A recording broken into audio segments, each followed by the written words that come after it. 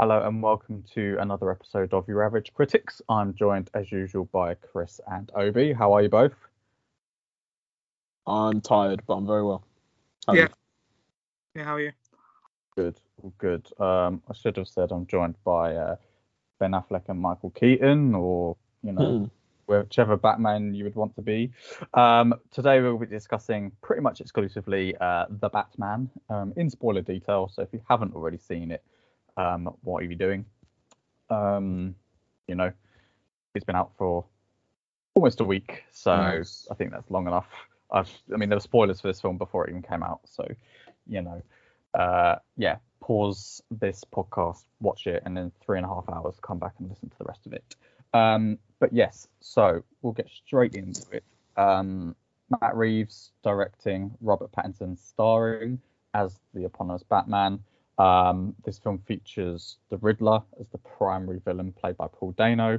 You've got the Penguin, played by Colin Farrell, and Catwoman, played by Zoe Kravitz, as supporting roles. Andy Serkis is Alfred Pennyworth, and Jeffrey Wright is Jim Gordon.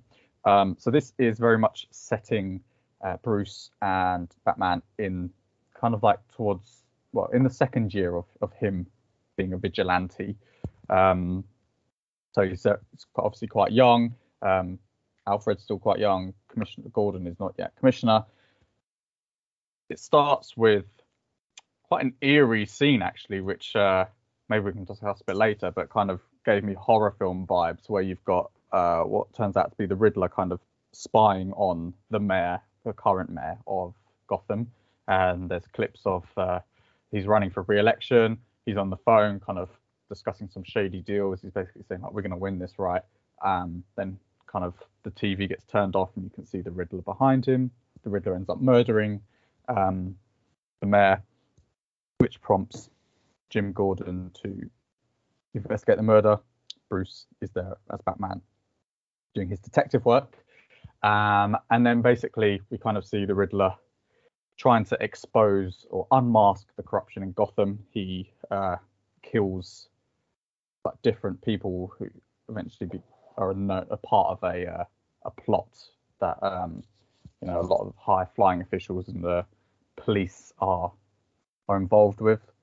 So the DA gets offed, and the current commissioner at that time gets offed as well. All this time he's leaving clues for the Batman to try and figure out where the Riddler is. He's kind of sees them as allies. He's saying, we need to unmask them, kind of like leaving clues, riddles, basically saying, you need to expose the rat. He calls it El Radalada, I think. Sorry for butchering the Spanish. So the audience are also maybe sitting there trying to figure out these riddles as well. Then we've also got, as a side plot, Catwoman, Selena Kyle. She's working at the club where the Penguin is kind of like second in command to Carmine Falcone, played by John Turturro. Her friend got close to the mayor who was murdered, and then she goes missing. So Catwoman's trying to find her. She encounters Batman, and then they kind of help each other. He uses her to go undercover in the Ice Lounge, I think it's called. And then later she says, "Can you help me avenge my friend who turns up dead?" So they have a bit of a frisson. There's definitely a chemistry there between them, and they do kiss on a couple of occasions.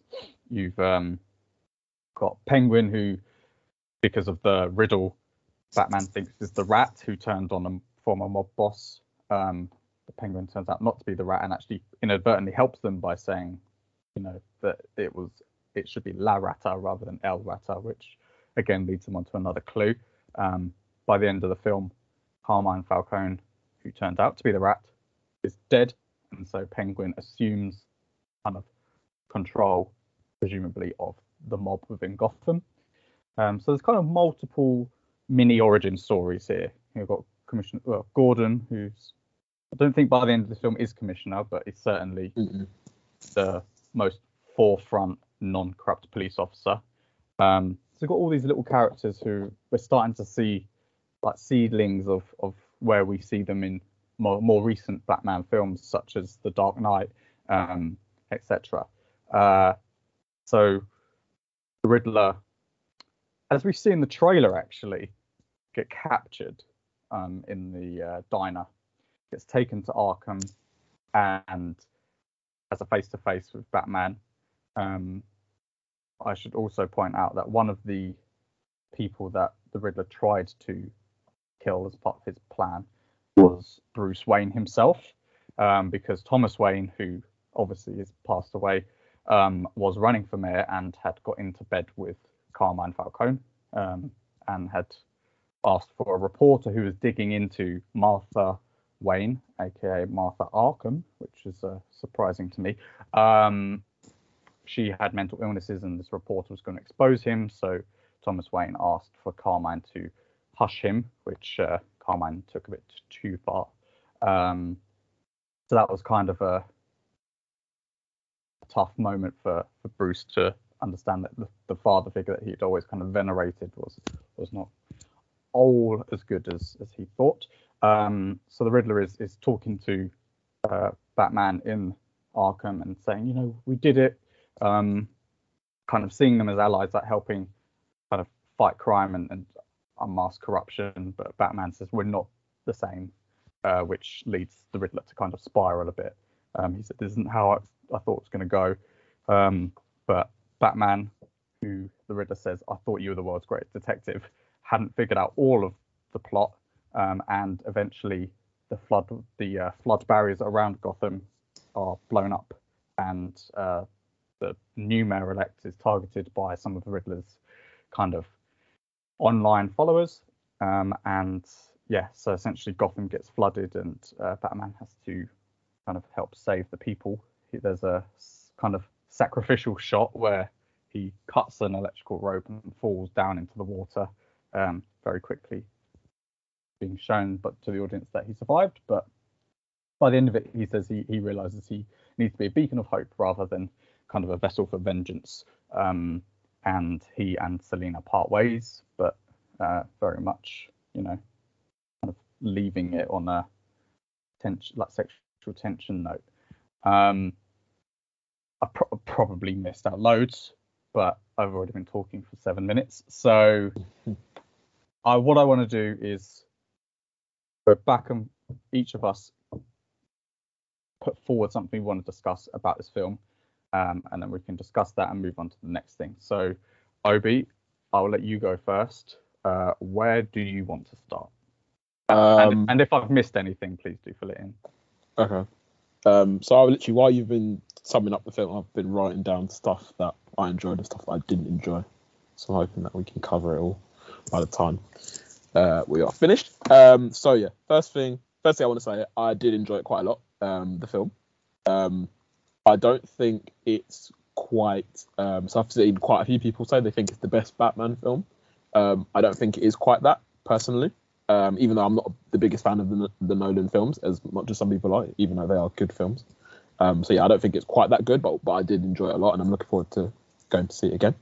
But the thing that I want to talk about first is the cinematography and the sound design.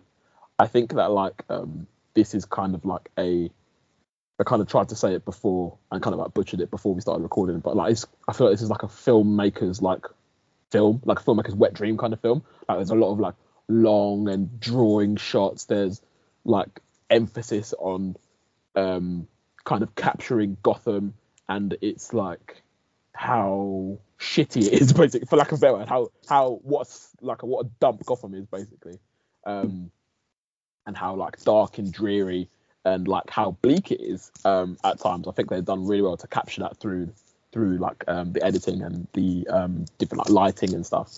I think the sound design, I don't know why, but I really, really noticed the sound design in this film, and it felt at times that maybe they were trying to represent just Gotham being in the background, whether it was a train going past or cars going past or just background noise. It felt just I don't know, if it kind of felt like it was there was another character in the scene, and that character was the city kind of thing, just purring behind while all this fucked up stuff is going on. and I really enjoyed that aspect of it as well. And like, I'll kind of lump this all in together, like, because I was talking about sound. I think the score of the film is really, really good. And it kind of made me feel tense at the right times. It made me feel, it made me feel tense throughout the whole film. I was going to say it made me feel like any other emotion, but I felt tense pretty much throughout the whole film. And what I really enjoyed is Batman's like theme music, because I think it's like really dark and actually quite like fear. What's the word? Brings that fear kind of thing. So people aren't at the minute, obviously, like until like the last couple minutes of the film, people are looking to him in like a mode of like, we're afraid of this guy, not that, oh, this guy's trying to save Gotham. It's like, no, this guy's just like a bit fucked up. Yeah, I mean, particularly like the first kind of 20 minutes or so when we get the voiceover from Bruce, Batman, and he's talking about the bat signal, and there's those 3 concurrent crimes happening. So there's someone graffitiing, there's someone to break into a store, and then someone is about to be kind of jumped at a train station, and each one of those criminals ends up looking up to the bat signal and kind of getting shook, and then kind of just like running away, and there's all shadows, and he's basically saying like they don't know whether I'm in the shadows or not. So we can tell as an audience that even kind of 18 months, 2 years in, he's already kind of established himself as like a kind of malevolent force. I think he makes the point to say. I think he makes the point to say as well that he's not sure how much, if what he's doing is even been effective, because I think he says crime has been up in the last 2 years. So it's kind of thing. Yeah. Like, is he doing more harm than good, kind of thing? I really liked that element of it, the cutting between, because as an audience as well, we don't know which one he's going to go and stop. He ends up stopping the people at the train station. So yeah, and I think I really liked Batman's theme in this. You said it was quite Darth Vader like, which I didn't actually notice at first, but when you mentioned it, I was like, oh yeah. But I felt it was really good with the trumpets and the brass. Was there a particular shot or sequence where you were like, yeah, this is where the cinematography really, really slaps? Pretty much anyone where they tried to like capture Gotham. There's one I think quite near the beginning of the film where I think it like kind of starts at the ground and then quite slowly like rises up, and like obviously it's like proper dark, but it's also like loads of like vibrant street lights as well. And I think it was raining at the time as well. And I don't know, just the way they shot it, I was like, oh, this kind of reminds me of it would be like kind of maybe like a New York kind of giving me like a New York kind of vibe, like with all the like the lights and stuff, but also like all the darkness is kind of showing that like Gotham is like a proper like slum area at the minute. Like there's not really much hope is the kind of like vibe that I got from the film, which I think they've captured better in this more than any other Batman film so far. Just to kind of like quickly compare to Batman Begins, which I watched the other day, which I think they tried to do that and tried to kind of make Gotham seem like a proper like downtrodden area, but I think they did it in a way that kind of felt disjointed, because they showed one area of Gotham and it was like looked fairly affluent, like even like the bit around where the Wayne Manor is, and then they would show the other side of Gotham, which was like where I don't know where they shot it, but it looked like a slum in like Southeast Asia or something like that. I just think they didn't really quite match the, like, you wouldn't think that those two places exist in the same city kind of thing. I don't think they matched that very well, whereas I think they blended it better in this. But I suppose in this one, we don't see many nice places. It's all fairly shitty, like, kind of thing. Yeah, even Wayne Manor isn't like, we don't ever see like a massive exterior, like establishing shot of it being like glitzy. No. Like the design of Wayne Manor was really old school as well, which I found quite interesting. Yeah, there was definitely an element of this, and I'll come on to it when I will talk about my points later, where if he didn't use the technology of this like iris and stuff, like this very much could have been set kind of like any point in the last few decades.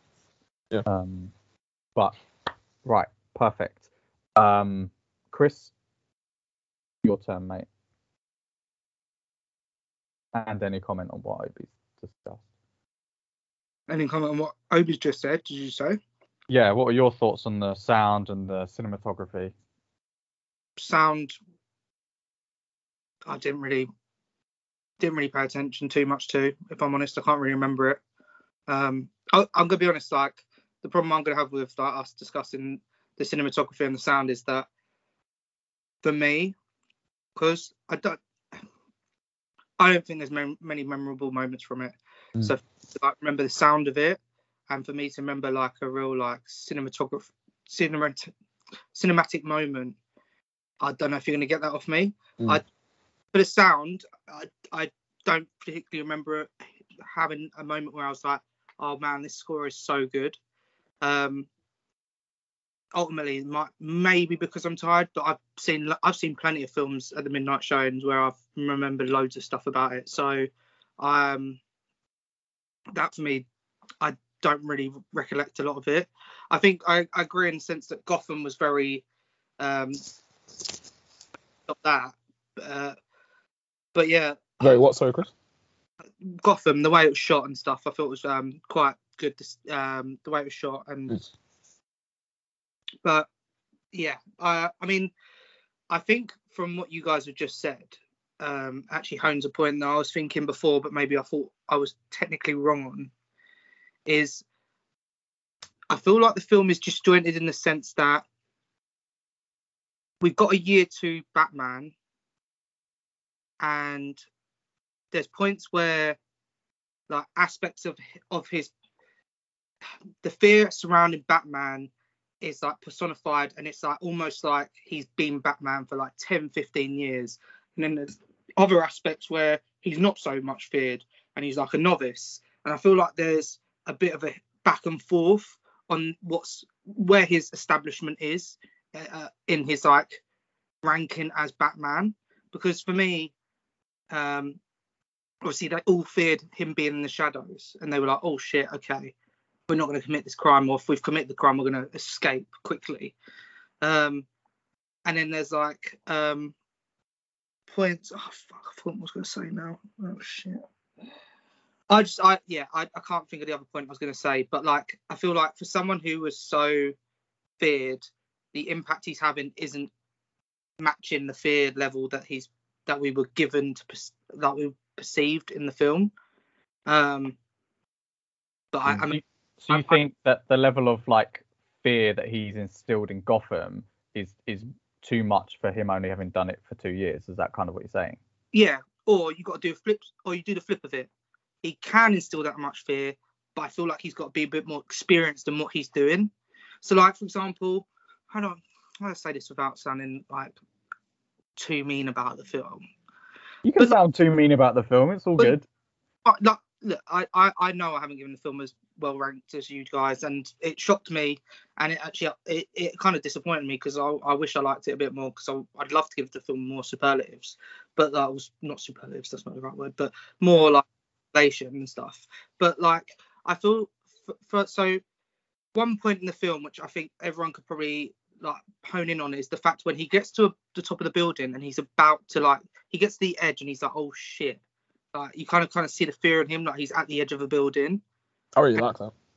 Yeah, but for someone who's been in it for 2 years, I would assume, and I could be wrong, but I assume he's done that several times. And I got the idea that he hadn't done it before, and he was trying that for the first time.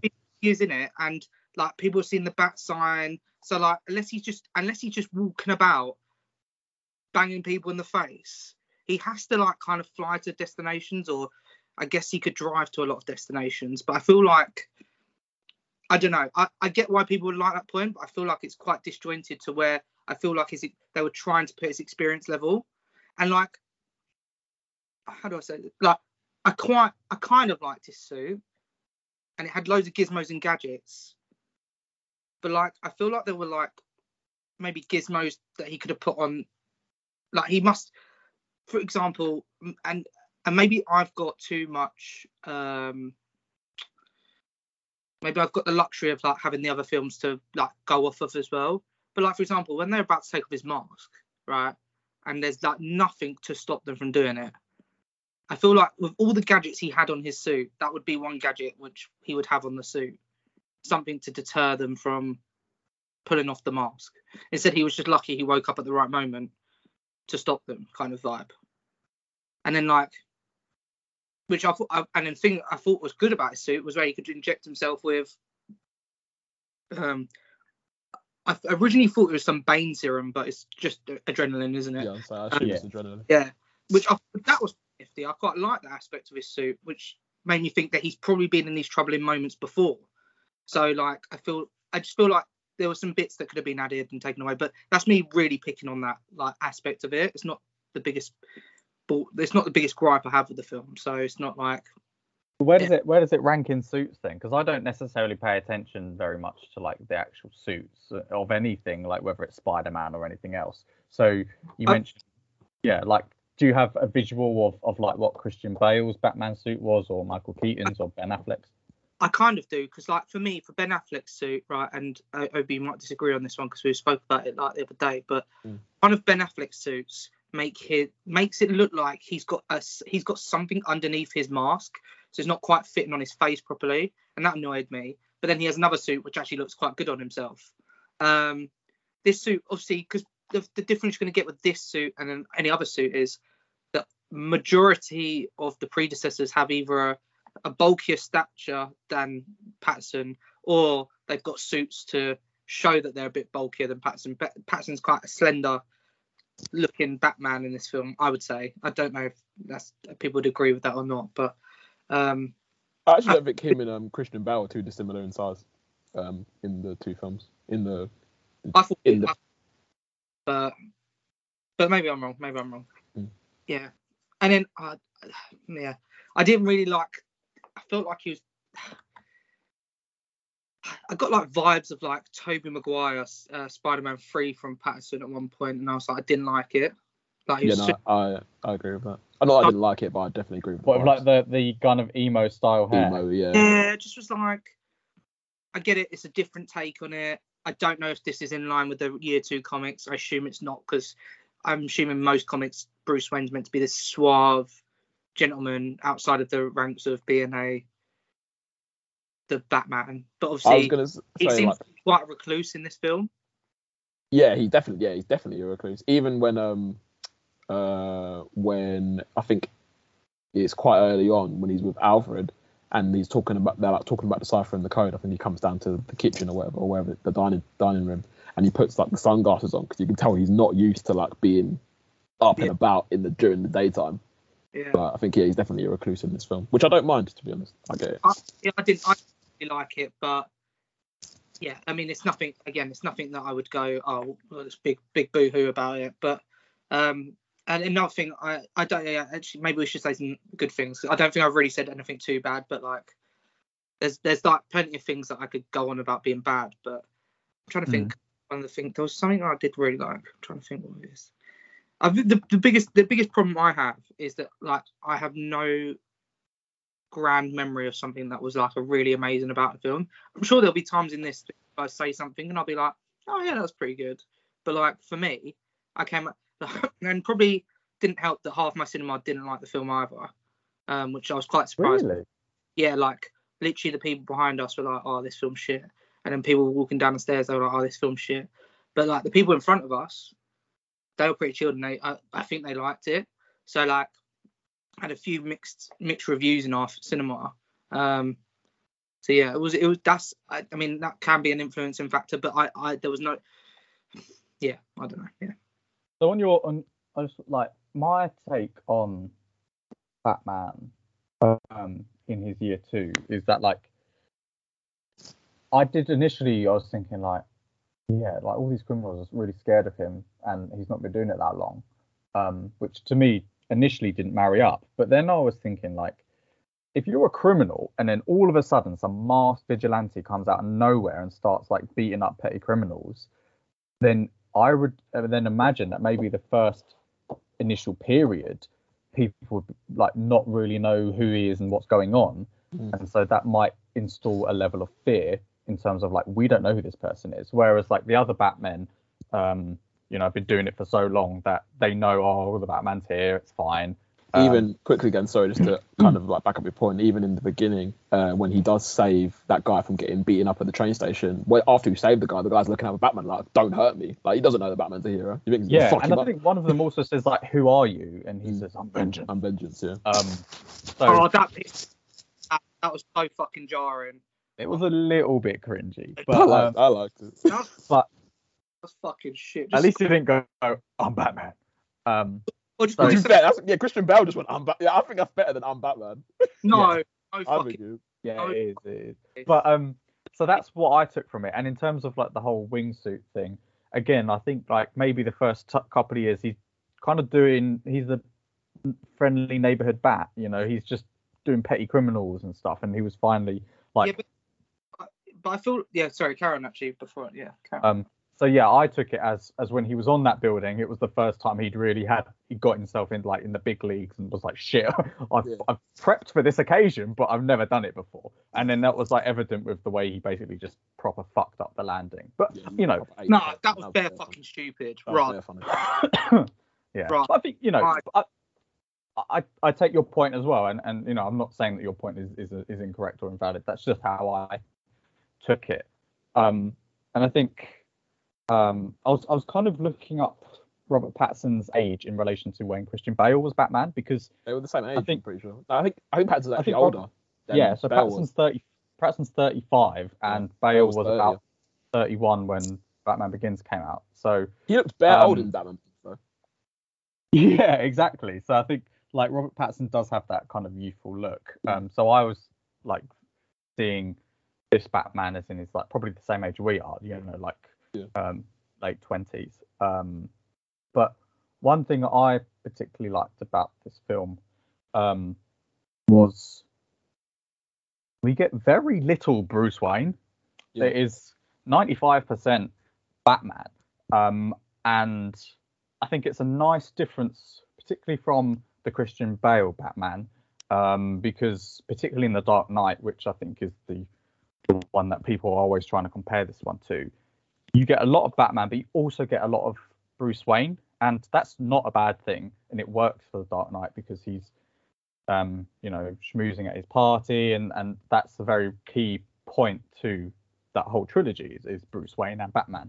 But this very much to me was like, we're less interested in Bruce Wayne. You know what's happened to Bruce Wayne. We don't need to show you the parents being killed again. We don't really, he's a billionaire. This is him coming to terms with how he is as Batman and the arc, and where he goes from being vengeance to having it thrown back in his face at the end with one of those Riddler followers, when he is gonna like kill him, says, "Oh, I'm doing this for vengeance," and then he realizes shit. His anger throughout this whole 2 years, presumably, since when his parents died, has actually, he said, "Oh, I was worried I wasn't making a difference. I realised I am," but he now needs to be a beacon of hope for the city, and that's kind of like inciting that newer version of Batman. And I took it, and I don't know what you two think, but the bloke who says back to him vengeance, I took it as that was the same person from the train station who he beat up and said, "I'm vengeance too," was basically throwing it back in Batman's face. I don't know if you took it as the same thing. I don't know, I can't confirm. I'm not sure. I didn't think about it. I didn't notice that. It might have been, to be fair. I thought that'd be a nice parallel, because I know Selina calls him vengeance, but I didn't really know where she got that from, because he only says it in that train station, as far as I'm aware. And it for 2 years, we assume. But does he walk around going, "I'm vengeance," or does he? Sounds like I don't know. Guess like did it then, didn't they? Yeah, fair enough. Okay, yeah. I think that was a slight cringe moment, but I think it paid off well at the end. So I just really liked the whole arc of a lot of these characters, but particularly Batman, and the fact that we don't really see much of Bruce Wayne. I think that's to the benefit of this film particularly. I don't think I wanted to see any more of that Bruce Wayne, if I'm honest. I was gonna say, like, same as you again. I enjoyed kind of like it being more Batman than Bruce Wayne, because I think so. I keep comparing it to the Nolan films, like naturally, but obviously in the Nolan films, Rachel Dawes says to him at the end of Batman Begins, "Oh yeah, like Bruce Wayne is your real mask," kind of thing. Like Batman is who you are, and I don't never really got that vibe in those Nolan films, because I think that, I mean, Bruce Wayne seems fairly comfortable in his own skin majority of the films, and at one point, even in The Dark Knight, like he was ready to give it all up because he thought Harvey Dent was going to take the mantle, kind of thing. So like he was never, in my eyes, he didn't seem all that attached to his Batman persona, whereas this Bruce Wayne, like he is literally barely Bruce Wayne. Like he is, you can tell he just like feels more comfortable in that Batman role. And I think, yeah, like you said, going to get to the end of this film, and he's like, okay, no, I have to be more. So presumably that means like, and even like when like the fact that he basically is a recluse, the politician woman coming up to him and saying like, you know, your parents did charitable work, but like, far as I'm concerned, you do fuck all. So like, I think, Yeah. I imagine in the sequel, that is going to lead to him being a more prominent public figure as Bruce Wayne, and someone who, yeah, it would make sense if, as well as kind of like being beacon of hope as Batman, he was also beacon of hope as Bruce Wayne. And I think I quite like how that kind of, like you say, came full circle in the film, and him kind of realizing what he has to do to change and to inspire the people of Gotham. You know what you said about the Batman Begins? I wouldn't necessarily say it's because she's saying that statement because he's like fully into Batman. I think it's maybe because he's not there as Bruce Wayne. Like he's always like sidetracked and always on the move and never around for long enough to like be there as Bruce Wayne. That's how I would take that. As fair. I don't agree, but I understand what you're saying. I struggle to see because I wonder whether if he's going to become more Bruce Wayne, I assume there's going to be a film series of Batman now, whether it'll be liked as much. But I don't know. I might enjoy it more, to be fair. Yeah, I'm kind of torn a bit because, I mean, I'll come to Obi before I say like another thing I really liked, but I don't want to see more detective stuff. You know, I think like I'm certainly very high on this film, and would quite like to just have another little bit more rather than like we've seen this. Now he's kind of the Batman that we kind of remember from other films. I hope they kind of keep this. You know, he is still year 2 Batman, so he needs to have that transition. But yeah, Obi. Another thing that I enjoyed trying to go, because I've written quite a lot of stuff. So yeah, I actually quite like that he gets stuff wrong in this, and I think it kind of does show like the naivety kind of thing, and how like he isn't as like well polished as some of the other Batman we've gotten yet.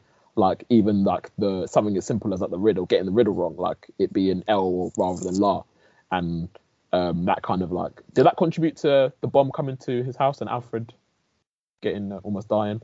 I'm not sure if that was a separate riddle, but regardless, like I enjoy how like, yeah, he does make mistakes. Like he isn't the perfect Batman yet, and it kind of shows like the growing pains that he's going through as like this emerging hero, but he's not like the fully finished arc yet.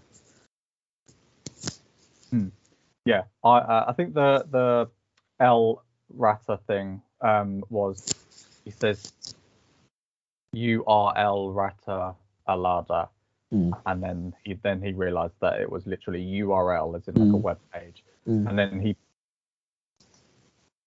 and the Riddler was like, "So who's the rat?" And he was like, "Is it a penguin?"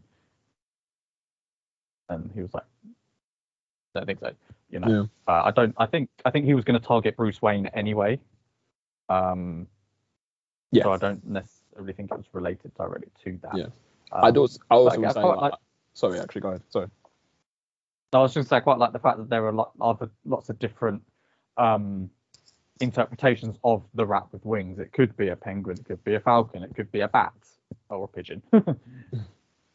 Yeah, no, I enjoyed them kind of like actually trying to work it out, and you see like even when he's going through the other clues, like you see Batman like scanning the room to try and look for stuff, and it kind of like does go to show you how actually smart he is and how observant he is. And I think we haven't really gotten that in any of the films before, like him actually being able to figure stuff out not always by himself, or sometimes with Jim Gordon as well, although it kind of seemed like Jim Gordon was just here for the ride. But yeah, no, I think it was definitely good to see that side of him, and I think it helps with the more grounded tone of this film. Like it's definitely on like a lower vibe. Like it's a more of like a just like a smaller story. Like it's just a serial killer. Like, I wouldn't say just a serial killer, but like he's not obviously not to the end. He's not like trying to, take over Gotham or like destroy the stock market or stuff like that. Yeah, I mean, in a sense, what the Riddler and Batman are trying to achieve are quite similar goals. They just go about it in quite different ways. And I think that's probably why the Riddler felt a kinship with him. Yeah. And sorry, to be honest, can I interrupt you really quickly? I'm so sorry. I just want to get this point out before I forget it. There was, I don't know if you or Chris, if you got the same vibe, but there were a couple times, maybe in the first hour of the film, where it kind of like has a point of view shot, and I was thinking, is this Riddler or is this Batman? And I was thinking like that kind of like goes to show like how they actually are kind of similar in some ways. Even something as simple as like the beginning of the film has Riddler creeping on the mayor before he invades the house, and then a bit later Batman is creeping on Selina Kyle, kind of thing. Like very I think it did well to kind of show how like they're not actually as different as Batman might think, kind of thing. Yeah, I think that was definitely deliberate because they're both orphans. They're both into kind of social justice. It's just the classic case of like one had the privilege and ended up doing good, and one took a different path. I think it was a really interesting parallel. Chris, what other part of the film stood out for you in either a positive or less positive fashion?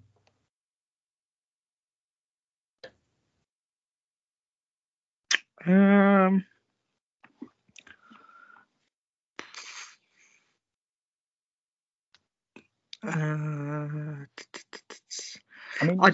really like the way Batman was talking to Alfred. Is this so Chris, you don't like this or you do like this? I didn't like the way Alfred. It was just so like it was an unnecessary add to the film, because I feel like, although he's I mean, let's assume he's 25 at least, so it's been 15 years since his parents died.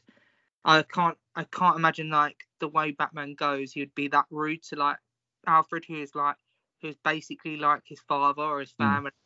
Like, I get people are rude in life, but it just seemed really like left field. Like it didn't fit for me. I like that they were kind of working together, and I kind of like the fact that it wasn't as like you were saying. I think one of you said like it's not as a technology based. Like obviously the newer films, because they're more established, they have all their gizmos and gadgets, and they can just input all the information into a computer.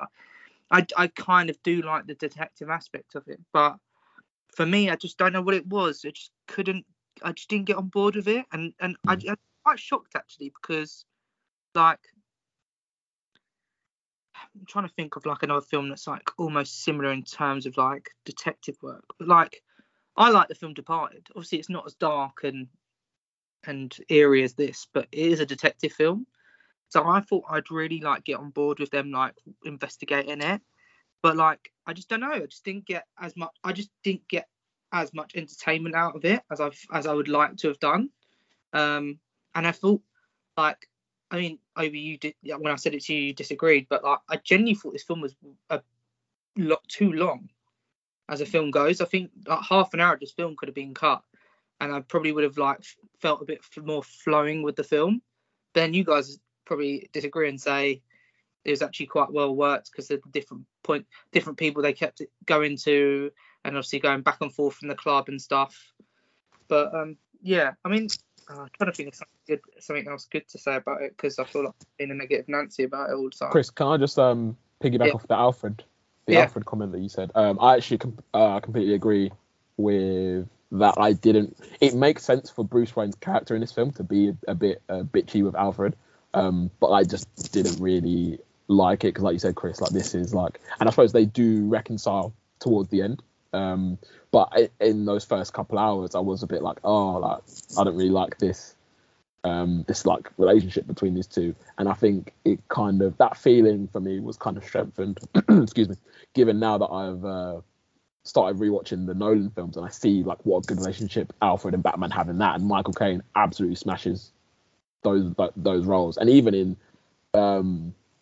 what's it called, in Batman v Superman Justice League, like with Jeremy Irons and Ben Affleck's Alfred and Batman, they have more of a relationship where it's like they're contemporaries, which I also really enjoy. It was like a shitty son with a new stepdad. I didn't really love it. And generally, I don't think we got enough Alfred in this film. In a film that was basically 3 hours, I don't think we got enough Alfred and Bruce scenes. There could definitely be, definitely could have done with more of that. And who the fuck is fucking, what was it, Doris or Dory or something? Who the fuck is she? Apparently she's like a legacy comic book character. Apparently she was in the Batman, her character was in the Batman 1966 film, apparently. All right. Yeah. Fair enough.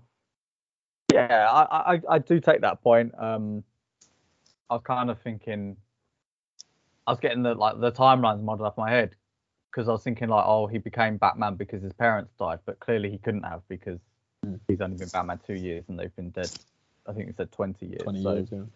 Did we ever get an explanation for what actually prompted him to become Batman? I don't think so. Because that's another thing. How did his parents die? Yeah. To be fair, I assume that the vibe that I got was that it was maybe a bit different to how we traditionally have seen them die. But yeah, they don't confirm that. So. Well, they did. They said so. Alfred said he had suspicions it was Carmine, but he said it also could have just been some junkie who was too trigger happy with a pistol, which is kind of the narrative we usually get, isn't it? Yeah. Like, I think is it the I can't remember whether it's the Nolan or the Snyder one, where you've got the guy and he's got like the grey white hair and ends up just like shooting. I think that's both of them, to be fair. Oh, is it? Oh, right, fair enough. Just converging into one. So yeah, I mean, maybe one does it in 20 seconds while the other one does it probably over 10 minutes. Yeah, so quite maybe like to know what prompted him to actually become Batman. And I take the point that his kind of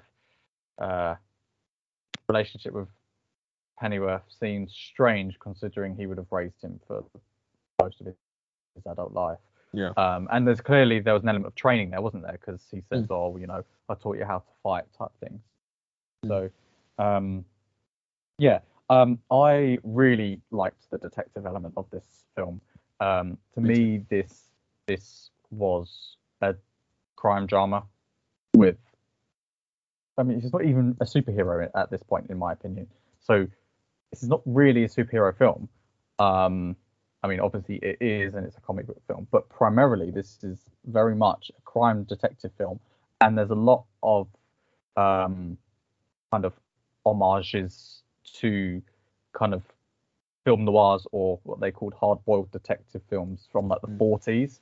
Not only in the color palette, but also like the voiceover. I mean, I quite liked it. It doesn't happen that often, which I think is good. But particularly at the beginning, to kind of establish us like where he's at and what he's thinking. You see him write a diary a couple of times, which I think allows for the voiceover. Kind of, we are seeing his internal thoughts. But yeah, the kind of the process, like you said, the kind of long takes of him just scanning a room. I really liked the iris video camera that he has. That's really cool. I thought it was very So cool, yeah. So he's just observing everything to like then be able to go back and try and figure it out.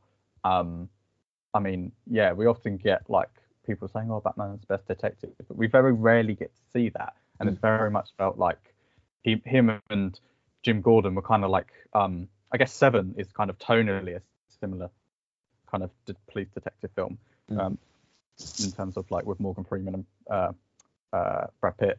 And I'm not just saying that because of the racial identity of both of them, but you know, in terms of like the dark, gritty, urban street nature of the film and the tone. And I mean, there's very, very few shots of actual light in this. Like, I think there's a couple of scenes in the morning, but most of it's like in the darkness. Yeah. And therefore, when you get those pops of color, whether it's the flashing police lights or headlights in, like, you know, that scene from the trailer when the camera's upside down and Batman's walking towards the Penguin's car, and you've got like, the bathed in orange, like, I love that. Really that striking. That but yeah, fantastic. Yeah, and just the whole kind of detective element of it. Like, we're kind of on that journey with him.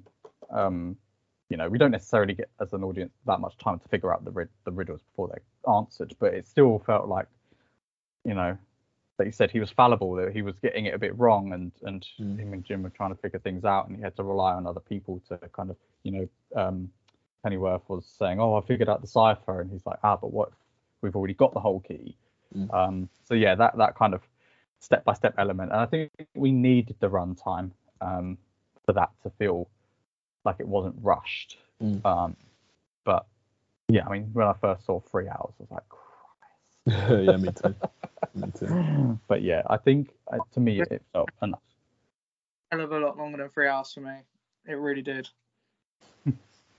And do you think? Yeah. I was gonna say, do you think that was aided by the time you saw it? So obviously by the time you were at the cinema, it was 3:30 in the morning. But I guess. But like the problem I've got with it, like, and now I will watch it again, and I really hope my opinion changes when I watch it for the second time. But like, I want to come out of a film and be like, bam, this part was really good, this part was really good, this part was really good. And like, honestly, like, I struggled to really like hone in on a part where I was like, this was amazing. And like, maybe timing could affect the way I perceive, like, obviously you guys are saying like these shots you saw were really amazing, really good picture, really good like transition and all this stuff. Like, for me, I didn't see that. I didn't see what you guys are seeing and talking about right now. Obviously, I visually saw what you saw, but like, I'm not seeing it. The way you're saying it is not the way I'm seeing it. If that makes sense. Yeah. That's fair enough. I just thought, I think, like, I know, like, I think you both said that, like, the additional characters, like the Penguin, Falcone, Jim Gordon, Catwoman, are all good additional characters. But for me, like, so I really liked, is it Zoe Kravitz? Is it Zoe? Mm-hmm. Like, as Catwoman, I thought she's quite a good character as Catwoman. But did I think her character really added anything to the film? I don't think so. And the chemistry that everyone else is talking about, I didn't really like get that vibe. Like, maybe, it just came out of nowhere. She suddenly had, like, it just didn't make sense to me. But personally, I don't know, it didn't flow. But again, maybe that's just me. I don't know. I think. Sorry, go ahead, Dan. I was going to say, I think her character is really necessary in no more than simply that she is very charismatic on screen and brings a lot of personality, her character, because we've got the stoic, kind of like brooding Batman, who is, you know, very, very dour and like, you know, vengeance, and the Riddler's like psychotic. So like she adds that balance, I think, in terms of like she's playful, but, you know, so willing to kind of cross the line. But Is she that playful though? Like, what does she do that's so like, I guess, so playful? I think her demeanor with Batman, even calling him Vengeance as a joke, I think definitely adds to kind of like the kind of like she takes it a bit less serious than everyone else in the film kind of thing. Yeah, and she says, "Oh, the bat and the cat." Mm. But okay, so sorry, Obi, you were going to say something. No, I was going to pretty much kind of say what you said. I think also as well, I think there are points in the film where like I think her character is necessary, even like going into the club and putting the eye things in her eye, and kind of like she does help Bruce to get information about who the rat is and stuff like that, like trying to like seduce the DA, which I think is interesting. I like how even her and Batman are kind of having that conversation as well, where Batman kind of alludes to like doing things the right way and like a wrong way kind of thing, and she kind of like basically alludes to the fact, oh, you definitely grew up rich kind of thing. And it kind of just shows that like even though Bruce Wayne kind of like he lives in Gotham, like he has been there his whole life, he kind of sees like the bullshit that's going on, but he hasn't truly really experienced it. And we also think like she's also an orphan. Like we talk about the Riddler as an orphan and Batman's an orphan. Her mum was killed as well, so she was an orphan as well. So kind of that shows like three different three people who came from like who had not similar but like were put in that circumstances of like being an orphan, and how they kind of navigated it differently in terms of like for her it's just she wants to just get money and get the fuck out of Gotham kind of thing, and she did that by trying to work in that club and trying to get information so she can steal the money at any given point in time. So that was kind of like her arc, and I did enjoy like the little twist of her being Falcone's daughter as well. I didn't really see that coming, and I don't know if that's a comic book accurate thing. Were you going to say something, Chris? Say about that, Chris. But what was the benefit of that though? Her being the daughter. Like what impact does the story have? Well, it meant that like her mother was killed by her father, and that actually, I mean, and I took it as like she could have grown up similar to Batman, like she could have grown up rich, but her father was a piece of shit, and you know, gave her that like extra. It showed you that the fact that she was willing to kill him, I think showed a lot about her character. Yeah, right, fair enough. I'm really interested. What's your thoughts on the Riddler, Chris? See, it's a tricky one for me because, like, obviously, I mean, Obi sent me a photo earlier in the week of what the Riddler, Jim Carrey's Riddler, like, and obviously that's not practical in today's society anyway. Let alone being a criminal, and let alone navigating his way through this Gotham of dark and dreary Gotham. It's for fun. Yeah, it's definitely an interesting look they went for. I don't know if I necessarily like the costume design of the Riddler in this film. Does it make sense that he covered his face? 100%. Well, not really, actually, because he just kills everyone. So unless he gets caught, it doesn't really make any sense. But I thought it was alright. I feel like the Riddler. Did the Riddler, if I'm mistaken, reveal his face before the end happened? Or am I imagining that? He gets caught, but he deliberately gets caught in the diner without his mask on. But does he show his face on camera? I don't think so. Vision of him doing the camera before the bomb goes off. No, he says to Batman, doesn't he? He was like, "Let's take ours off together," and they don't. Yeah, like he's an okay Riddler. Like I've got no. I think the actor portraying it hit the nail on the head in the way the film wanted to portray the Riddler. Like there's no qualms with the way he did it. Is it the way I would like to have seen Riddler? Maybe not so. However, for the film and for the way it was done, I think the actor did really well. What changes would you have made? Maybe I don't know. This is my big gripe with my own personal opinion of this film. what things could I have changed to make this film, in my eyes, better? And I don't know if there's like many smaller points, but maybe like, I don't know. Again, like making it a bit shorter, like a bit more paced at points. I think like a lot of people would like the aspect of like, obviously, like you guys were saying, like Batman's quite naive. Like he doesn't really know everything, even though he's been doing it for years. He doesn't know everything. But there was like many a moments where he did stupid things. Like it wasn't just like, for someone who's been dubbed already one of the greatest detectives, he's making really silly mistakes. Although I thought of it after I watched the film, so it might not be as much of an impactful point. The El Rata or La Rata, whatever. You would have thought that he might have just put it into the computer. And I'm assuming it would have corrected what he's saying. Like from El Rata to La Rata.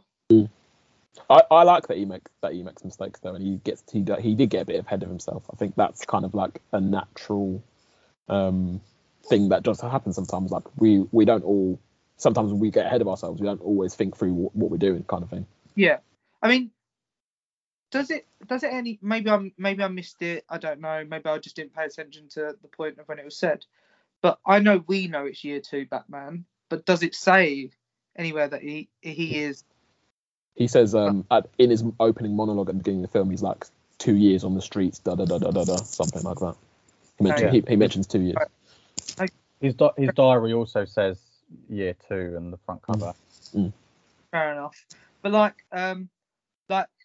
there's 3, no 4, 3. Like, I'll pick this out in any film. I did it for Black Widow. Is the one I can remember. There's like at least 3 moments he should have died. And obviously you've got to have the sense of disbelief, obviously, because it's a superhero film. But like, I think, what was it? When the bomb basically goes off in his face, and he has no real damage to himself, like not even like a limp, not even a cut, nothing. Like I know he guards his face with his arm, but that is a point blank bomb just going off at him. I think I would have been more like accepting of that moment if the Riddler have kind of tricked him. Like obviously in the scene we saw it, what I'm about to say wouldn't have worked. But in terms of if the Batman had gone somewhere, seen the guy strapped to a bomb, and then the Riddler's like getting him to come closer to talk, and then suddenly there's a bomb behind him, that in my mind would be more acceptable to happen. But like he's literally going closer. He knows the bomb's about to go off. And obviously the first, like he good reaction to like put his arm in front of his face, but he has like basically he gets knocked out, but like there's no real damage to him. And then what's the other one? Obviously when he flies off the building, and for some bizarre reason decides to do the parachute at the like that timing was terrible, and then like basically splatter himself into the floor. But the things like quickly as well, like I think that kind of like lends itself to the fact that he probably hasn't done that before. Yeah, and he was like still trying it out, kind of thing. Maybe that does, but like I feel like he should have had a bit more injury to it. And in the third one, I feel like there was another moment, but I'll just go for these. I get he's bulletproof, but there is literally a scene where he gets shot point blank range, but with a shotgun. And absolutely nothing is like he's fine. So for like, so like this is where I feel like some aspects of him obviously being experienced and having technology, and then there's others that he's not. I feel like there's a point where it hasn't, whoever's done this, the ideas behind this haven't really thought of the perfect moment in time for like the suit he has to where his experience lies. But like it's just me picking points. I just think generally it's just not my kind of film. Maybe I think I do like detective films and like films where they get clues and stuff, but for me this time around it just didn't hit for me, and I feel like I can just pick points anywhere and everywhere. But obviously that's the point of the debate and having a podcast, but like I think that's fair. I mean, particularly the shotgun one, I was like, how the fuck has this guy survived? I think it was cool, like he then had to bring out the whole adrenaline thing, but again I was kind of like, you've kind of found a little bit of inner strength from nowhere, and he's not like a kind of bulky guy, like you said before. So I was like, you should be coughing up some blood. But on the Riddler, I've not seen. Is it Batman and Robin where Jim Carrey's Riddler is? I think so. I've not seen that, Yeah. but I've seen the picture of the character, and he looks like a fucking joke. Yeah. So I really like the fact that like I was like, how are they going to do the Riddler? Because that's the only frame of reference I have for this character. And they really made him like gritty and dark, and the costume, because it looked so handmade, it looked really like rough around the edges. I think that added to like to me the creepiness of it. Yeah. I was definitely getting strong horror vibes from quite a lot of this film, which I think really aided as to why I liked it so much. I've already mentioned the beginning where the light turns off and he's behind him and it turns back on. You're like, shit. There's elements. I mean, when the DA gets the collar around his neck, I was like, that could be in a Saw film. Literally. And I really liked that. This film was very, very violent without showing that much violence. And I think that's to its credit as well. I thought Paul Dano was terrific as the Riddler. I think he's a great actor anyway. To the point where, in my mind, I was like, if Heath Ledger got a nomination for the Joker, I was like, particularly in this year's Oscars. Yeah, fair. I think he would, if he was nominated for a big award, I would not begrudge him that. I thought there was at least two occasions. I can't remember where the first one was, but the second one was when he's in Arkham and it's not going the way that he wants, and he kind of just gets really like. I was going to mention this. He's like unable to control himself, and he kind of gets screechy, and he's like rocking back and forth, and I was like, that's fucking acting, mate. That is so good, and I was really impressed with that. And again, I think it nicely balances Robert Pattinson's performance, where he's very restrained. Everything's always I felt like with Robert Pattinson, his performance was always like he was on the edge of like doing something similar, but just knew he had to rein it in and like internalize it. But yeah, I thought the Riddler was really a really fascinating character, particularly when it's revealed that he kind of saw Batman as like a kin. They kind of had similar values, and the fact that for pretty much the entire part, the Riddler won. I was going to mention this. Yeah, Batman loses. Apart from Bruce Wayne, he kills all the other victims he wants to. He unmasks the corruption, and ends up blowing up the seawalls and flooding it. So he caused the anarchy that he wanted to. And I really like that about the film as a whole as well. Like, Batman doesn't win, like you said. In fact, all he's done is create a new mob boss in the Penguin. Put the Riddler. Well, I mean, he didn't even really put the Riddler into Arkham. The Riddler put himself into Arkham. Yeah. So this was very much a flawed Batman, and I really, really liked that. And I guess. Did you thought the Riddler meant to put himself in Arkham though? Yeah, definitely. Or do you think he got cocky and thought that he wasn't going to get caught? No, I think he didn't. No, because it was all orchestrated. Because when he saw Batman, he said, "Oh, I told you I'd see you in hell." It was all very deliberate. Yeah, so like if he didn't want to, he wouldn't have got caught in the diner. He was actually trying to get Batman to kind of find out where he was. And also, without them finding his apartment where he shot Falcone, they wouldn't have found the map where all of the seawall bombs were. So he wanted them to kind of just be that step behind where he was in terms of his plan. So I think it was very deliberate. And obviously he's made a new mate now in Arkham. So that's one of my negatives. At all. Yeah, I don't like it either. Go on, talk us through it, Obi.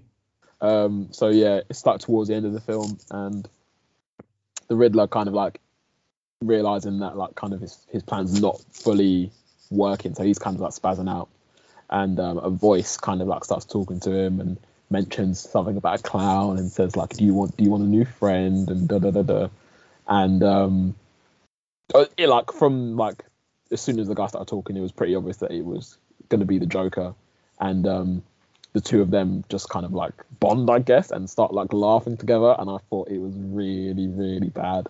That's like my main negative of the film. I didn't enjoy that scene at all. And if you're going to do that, I think make that a post-credit scene. I think. Yeah, I was shocked that that wasn't a post-credit scene because I'd kind of already seen that was going to happen. And when it happened, I was like, oh, there must be another scene of them like during the middle, but no. But actually, it's not the Joker because in the credits it's unseen Arkham prisoner. So. Fair enough. Wait, so it's Barry. What's his name? Barry Keoghan. Keoghan. Yeah. Who's really, I think is actually a really good actor. So I hope that he can, be good as a Joker. But also, I think Chris, you might be saying this as well. Like, I think I wish they picked a different villain, and we could kind of maybe steer clear of the Joker for at least like a little bit. Maybe bring him in for a third film. But I would have preferred if they kind of like went, because we already got like obviously Heath Ledger is that guy, and then we had what's his name, Jared Leto has done it, Joaquin Phoenix has done it, and now we're going to have Barry Keoghan doing it. But I kind of wish that maybe he'd been someone else, or maybe they bring him in at a later date. I don't think that's unfair. Chris, have you got strong opinions on that? Yeah, 100% agree. I feel like, obviously, like when you think of Batman villains, there's only like, I would say 10 that people can probably pick off their head. 10's quite a lot. Huh? 10's quite a lot. Yeah. Okay.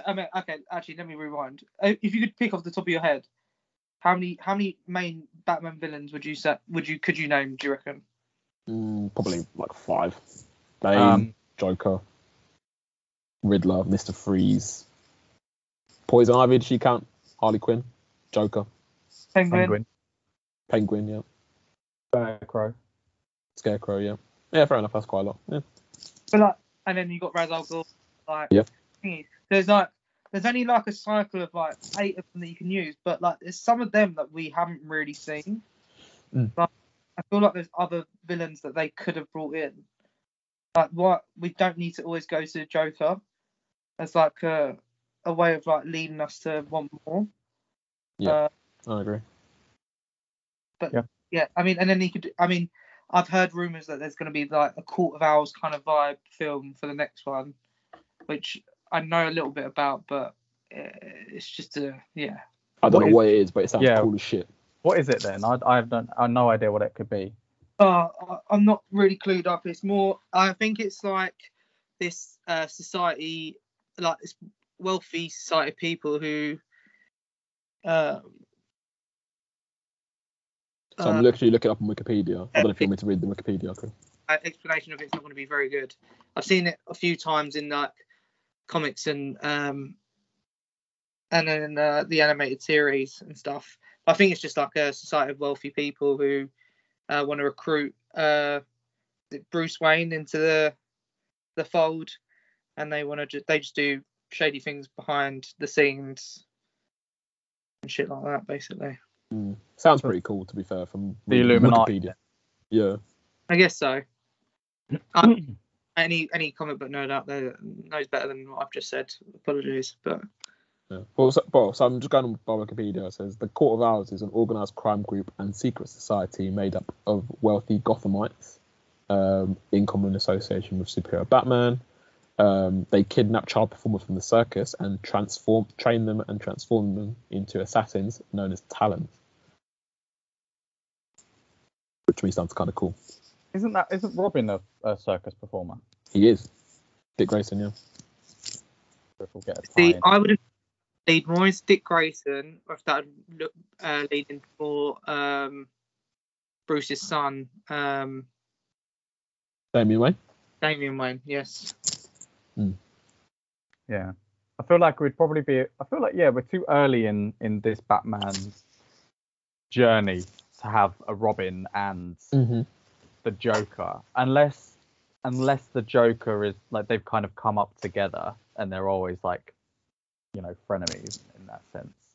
I don't know. It'd be interesting to see what they do with that character, and actually what they do with this kind of the franchise of characters that they've introduced in this film, because they were going to do a Gotham PD spin-off on HBO Max, but that kind of now evolved into an Arkham Asylum show, which I heard there's a Penguin show that's going to come out. Yeah, I heard that as well. Based. Yeah, I don't know if I'd necessarily want to see like a Penguin show. I was saying this to Chris, but yeah, I had the same thought about Peacemaker as well. So, and I really enjoyed that. So, I'm keeping an open mind. That's true. True. It's quite light-hearted though, so like there's a lot of comedy to it. So even if the storyline's not 100%, although I think they're fairly decent, you could probably get the comedy out of it. They go too mob factor and people don't like it, then they kind of can't. I feel like kind of can't steer to comedy for this one because there's no real comedy throughout the whole of this. Yeah, but I don't think we necessarily need to have comedy in it for it to be. Fair enough. Yeah, for it to be good. So in the whole kind of DC film franchise, is this going to start a new swathe of films based on the Batman characters? Are we going to get a Joker 2, which is completely different? Or, are we going to get a Batman in? Well, we are getting a Batman in Flashpoint. We're also getting a Batman in the Batgirl series. Are we just getting too much? We are getting a lot of Batman, and I think DC have rinsed Batman as much, even like with the animated films as well. Like they rinse Batman, and to be fair, I get it because he is the most popular character by a massive margin. But yeah, I think it would be nice for them to tell some other stories. But at the same time, if they bring out more Batman shit, I'm gonna watch it. So I guess I'm the problem. Well, I guess on the subject of other stories, the second post-credits scene of the Batman is... Sorry again, before you go on to that, can I just quickly talk about a few things, a couple more things about the film that I of course. liked and didn't like. So I quite like that. I feel like you can't really spoil this film. I feel like there's not really much you could say that's like, oh, that's a massive spoiler. I don't know if you guys agree. And I quite like that aspect of it. Like, I just think because it's like, for me, it's like a really like well told story, but it's not reliant on shock factor. I don't think, not really anyway, or anything like being like, I don't think there's like any like major twist that like come out of left field kind of thing. So yeah, I quite enjoyed that aspect of it. I don't know if either of you agree. Yeah, I do agree with that. Sorry, go on. I was gonna say the only thing would be the Joker thing, really, but I think everyone kind of spoiled that anyway. Yeah. So you knew about that beforehand? Yeah, so I'd seen ages ago someone saying that Barry Keoghan was cast as the Joker in this film, and then I also kept seeing things like, oh, well, when Redacted shows up at the end in Arkham and talks to the Riddler, I'm like, well, we fucking know who that's gonna be, don't we, you prick? Fair enough. Film. Say that again, Chris? I literally heard nothing about this film. No, neither did I. Yeah. Which I was hoping would be influenced me liking it more, but didn't quite work. Open. I mean, to kind of support your point, Obi, the fact that like I saw this 4 days after you guys, and I was on social media in those 4 days. The Joker thing, which I kind of already knew anyway, was the only thing that was really kind of revealed. Yeah. Because like I said, there wasn't really anything particular that, like no major cameos, no massive twists or plot points. It was what was your other point? So I've got a few more if you will indulge me for a few minutes. So I really like the funeral scene. I know I actually agree with Chris about the bomb and how kind of like it's super unrealistic, but I enjoyed like the kind of like intensity of it. I enjoyed the start of it when obviously Bruce kind of like comes out of his car and everyone's like, oh my god, Bruce Wayne, I haven't seen you in donkey years, and then he like he like enters into the church, but at the same time, like he's always like scanning. He's always thinking like, what's happening right now? I need to know what's going on in like every corner of the room. And obviously, he kind of like hears the car and all that coming before anyone else. Manages to protect the son of the mayor. And I really like enjoyed that aspect of it, and how even like later when you get the DA, who I think actually, I don't know, is it Bill Skarsgård? Is that the guy who plays him? What's not mixed up? Bill, it's Peter. Peter. Are they related? No. Oh. He's the only one that isn't. The rest of them are. But yeah, I thought I really liked him, even though he was only in maybe like 2 scenes. I really liked his character, because he kind of just seemed like someone who like a bit of like a I don't know. He just seemed kind of like he meant well, but he also kind of just accepted a bribe here or there. You fucked up and it happens. And then obviously I thought the scene with him and the bomb around his neck and stuff was like really tense, and Batman kind of like trying to figure it out kind of thing, and even like Riddler on the phone to him kind of like doing the riddles, and Batman's like yeah it's justice, like move, let's go, what's the next bit of it kind of thing, trying to help him, and obviously to the point where he just fucking explodes him. I really enjoyed that in that scene. Just while I think of it, I don't know if you noticed, but there's quite a long time between when Bruce Wayne leaves the church and to when Batman shows up, which is kind of realistic because he has to go home, change, and come back. Whereas normally it's like straight away he's like rips off his clothes and he's got Batman suit on. But I just really like that little touch because you see like there's clearly been time elapsed because the DA is sitting there for like ages in his different position, and you know. So yeah, I think that's just a nice little touch that he clearly had to go home and change. Yeah, I think that was jokes. But yeah, I really enjoyed that scene. That's probably one of my favourite scenes in the film.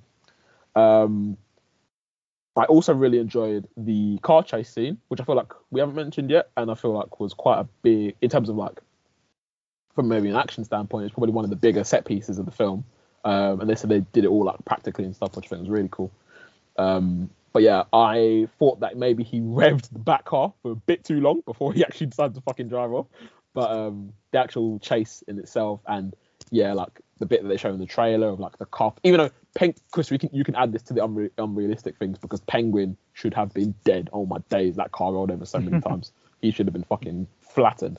But yeah, I really enjoyed that scene, and him. I totally forgot about that. You're right. Yeah, him like walking out of the fire, and he's like upside down, and he just fucking like leans down and stares into the car, and that's when it gave me like the proper supervillain vibes. I was like, fucking hell, Batman. To other people, Batman was seem like a fucking villain. Like, yeah. But yeah, I thought that was really cool.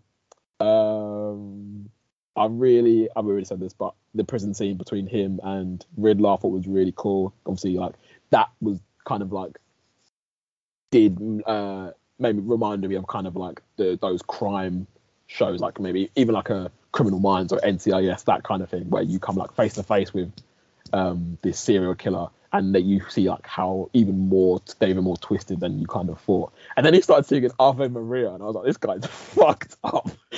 I thought that was. I actually laughed at that bit. I probably wasn't supposed to laugh, but I found it quite funny. It also evoked the scene in The Dark Knight with the Joker. Yes. Yeah. Agreed. And what else? I thought that the scene where he's like racing home to warn Alfred about the bomb was again really tense, and I really enjoyed how like he kind of like on the phone to the maid or whatever, and he's like, yeah, like something terrible's about to happen. And she's like, something already has, and he realized that he was too late, kind of thing, and he was like an hour late or however long it was. And I only wish that they had had the guts to kill off Alfred in that moment. If you were going to have him be in that kind of moment, in that danger, if they had the balls to kill off Alfred, I think that would have been really, really powerful. And you kind of realize, oh shit, I was horrible to him, and he actually was basically like my dad, kind of thing. I thought yeah, because essentially, if even if that was Bruce Wayne holding it, he probably wouldn't have died. Yeah. So the Riddler kind of failed in that regard. Yeah.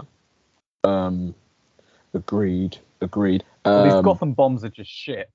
Well, this is the thing, and I actually quite like this. I think an element of it is that I think all this stuff is like homemade. Like, I don't think he doesn't have like a manufacturer. Like he's not like a super genius. It's a lot of stuff where like I think he is just kind of like, and you even see like when they go to raid the Riddler's apartment, like prototypes of stuff that so like these contraptions that he's been using. Like I think it is like him just making this, like literally making this stuff at home, and like even combine that with when they've got the video of him like streaming and stuff, and he's saying, "Oh, thanks for the support, guys." Da, da, da.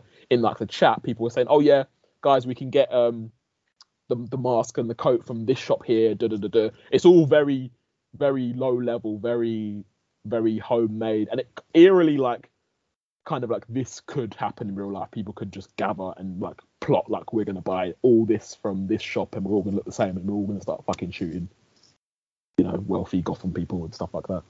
But yeah, I really enjoyed that as well. That we brought up. Yeah, there's definitely a very grounded element to this. For sure. But yeah, if you indulge me for a couple more minutes, I've just got a couple more things that I wanted to get off my chest. Yeah, of course. We'll discuss it all. I really enjoyed the scene in. Obviously, it is silly. Chris was saying earlier, I think it was silly that no one tried to pull off his helmet. I make the assumption when Batman gets knocked out by the bomb, I make the assumption that Jim Gordon was like protecting him in that sense, kind of like saying like no one touch him kind of thing, which they kind of show a little bit just as Batman's waking up. And I enjoy that scene where him and Jim's like give us a minute kind of thing, and then he's like trying to sound like it's probably like what I think you see that in like a sitcom where like he's trying to make it sound like he's like really angry, but he's actually saying, yeah, you need to get the fuck out of here kind of thing.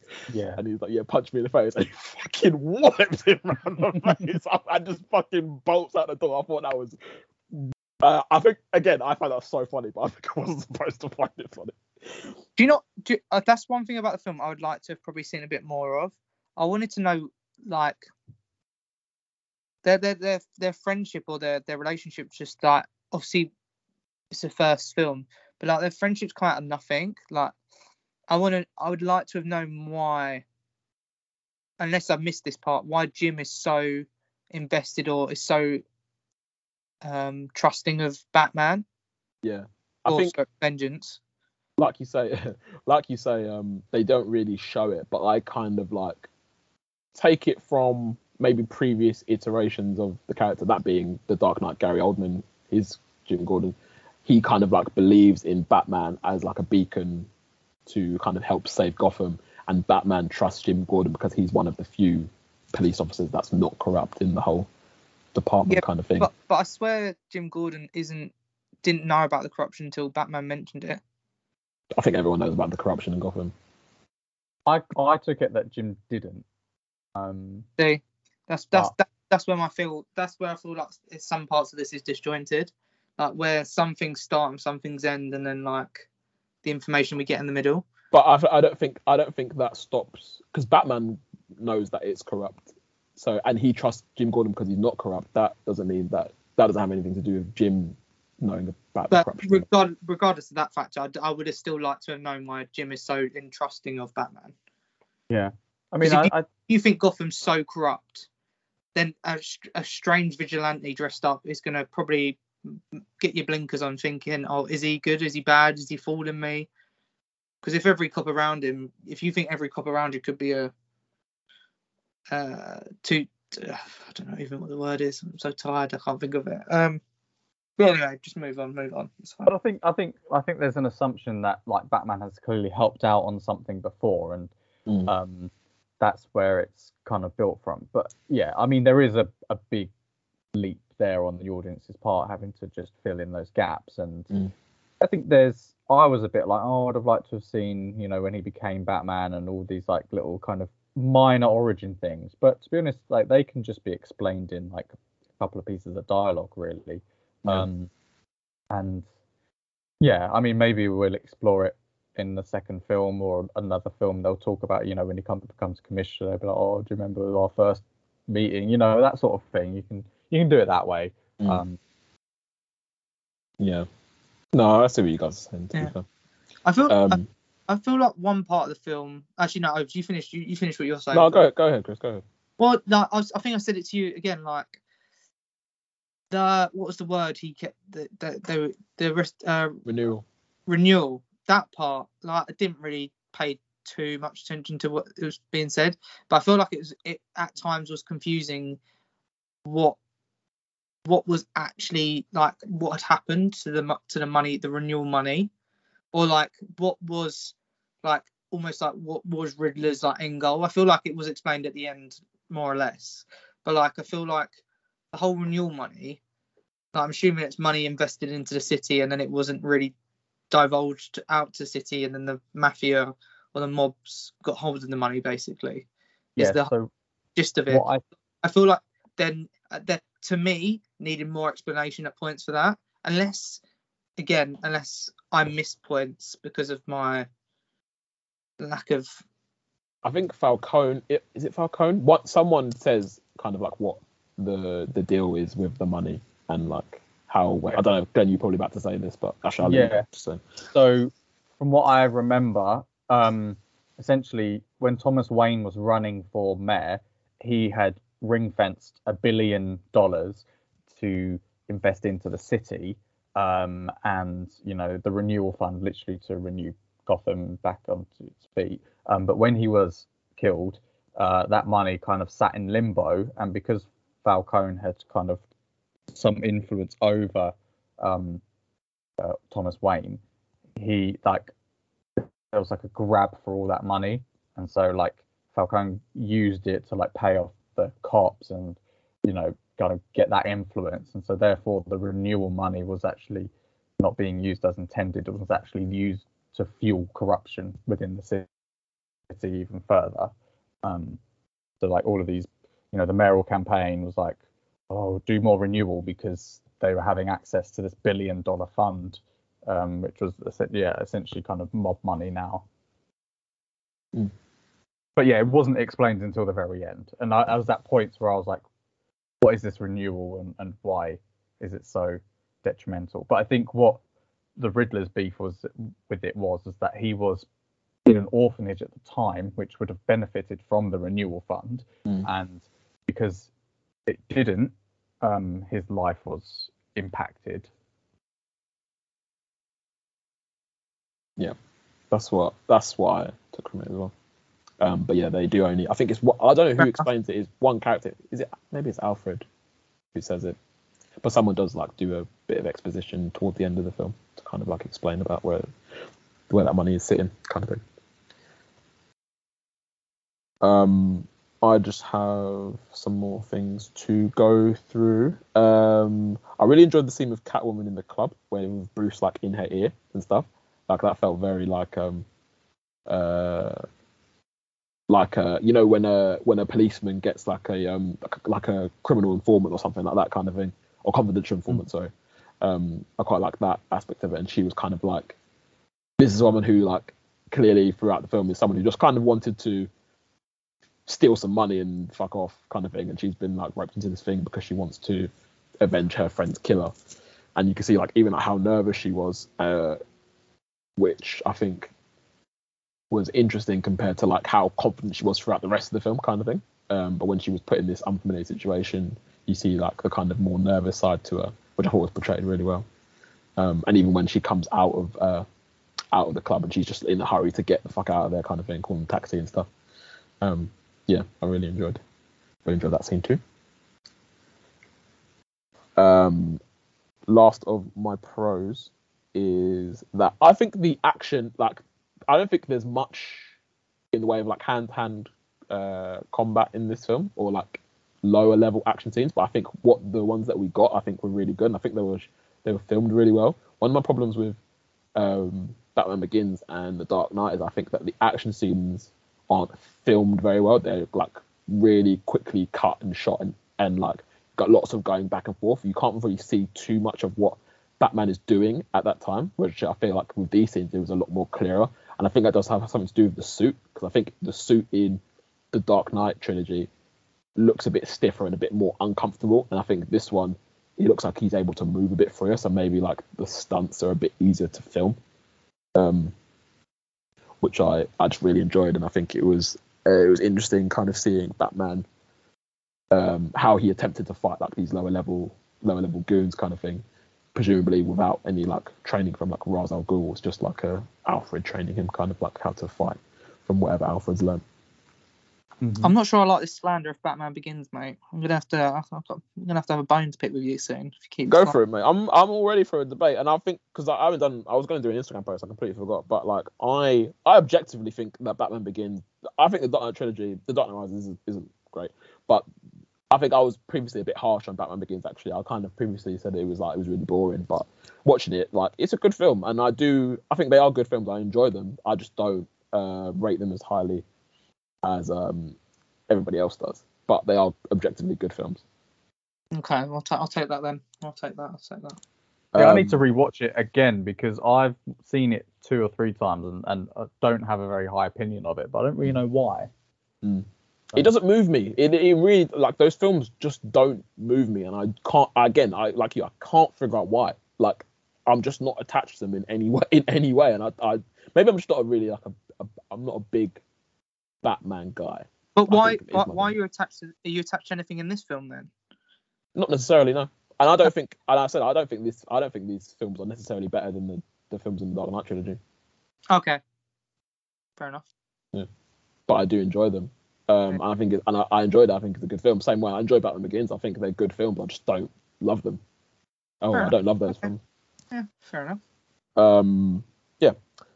Just a couple of cons as well, and then I'm done, guys. Sorry.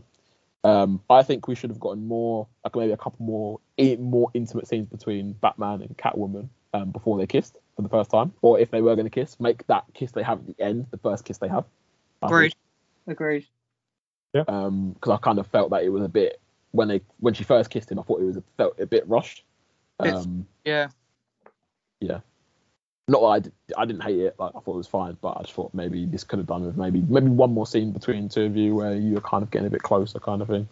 I didn't necessarily see that as like a sexual kiss, though. I think it was more like a playful, like that's her personality. She's like flirtatious and stuff. But yeah, I mean, regardless, I think your point is valid.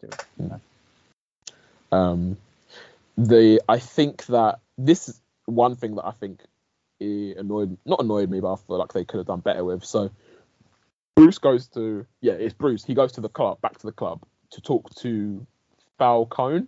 I think it's Falcone, and he basically says, Falcone says, your dad was corrupt. He asked me to take care of this person, and I did that for him. Like, your dad wasn't the man that you thought he was, basically. And that sits with Bruce you'd hope that it sits with Bruce, kind of thinking, like, have I gotten this all wrong? Like, my dad was like one of my inspirations, and he actually turned out to be this guy who was corrupt just like everybody else. I think it's the very next scene. He's in the hospital with Alfred. Alfred wakes up from his coma and he says, "Oh, why did you lie to me? My dad was doing da da da da." And Alfred says, "No, actually, your dad was a really good guy. Things just got out of hand. Blah blah blah blah. He did this, and it's all reconciled within the space of about 5 minutes." I think I would prefer if they let that sit with Bruce for at least a few minutes and have him think, "Oh, like, why am I being Batman? Like, my dad, who I thought was this great man, actually wasn't." And let that maybe have a couple more scenes in between that where he's kind of like questioning his identity, and then have Alfred set him straight, I think. Yeah, I think maybe they should have had that scene a bit earlier on. They could like play on his mind while he's doing other things, maybe. But I agree with you on that. I feel like that was very, very brushed over, very far.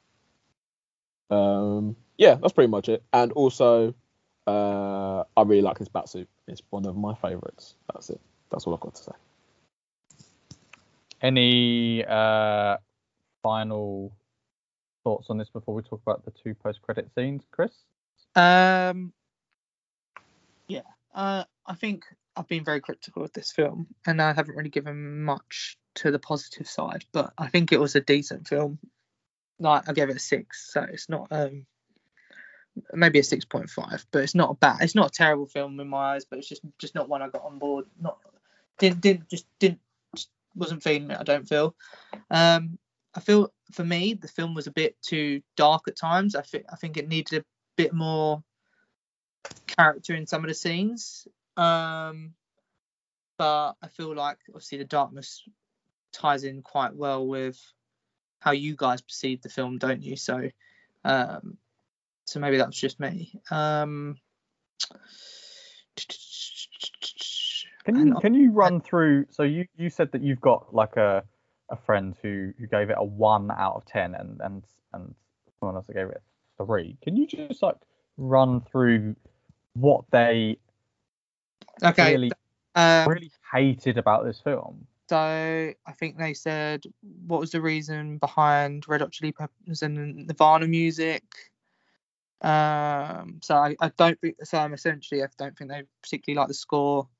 I think they have the opinion that you needed to like know more about Year 2 Batman to really like feel the way he was feeling at the top of the like the scene I'd give you is the top of the building where he's like panicked, and like obviously you might disagree with that because obviously it's Year 2, so you should know he's a bit naive, but yeah, and then that then led to them feeling like this wasn't really Batman. A lot of I feel like they had a little bit of ambiguity like on some facts related to the film, so I feel like obviously me asking like saying about I keep forgetting the bloody R word, but like renewal. Sorry, I don't know why I keep forgetting that, for God's sake. But the renewal and like the origin of Batman and what's happened up until this point kind of vibe.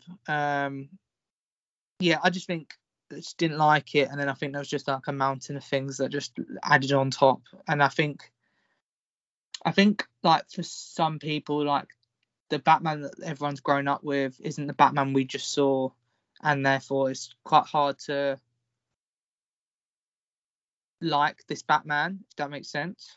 And then if you don't like any aspect of this Batman, it's therefore quite hard to like the film itself, I would say.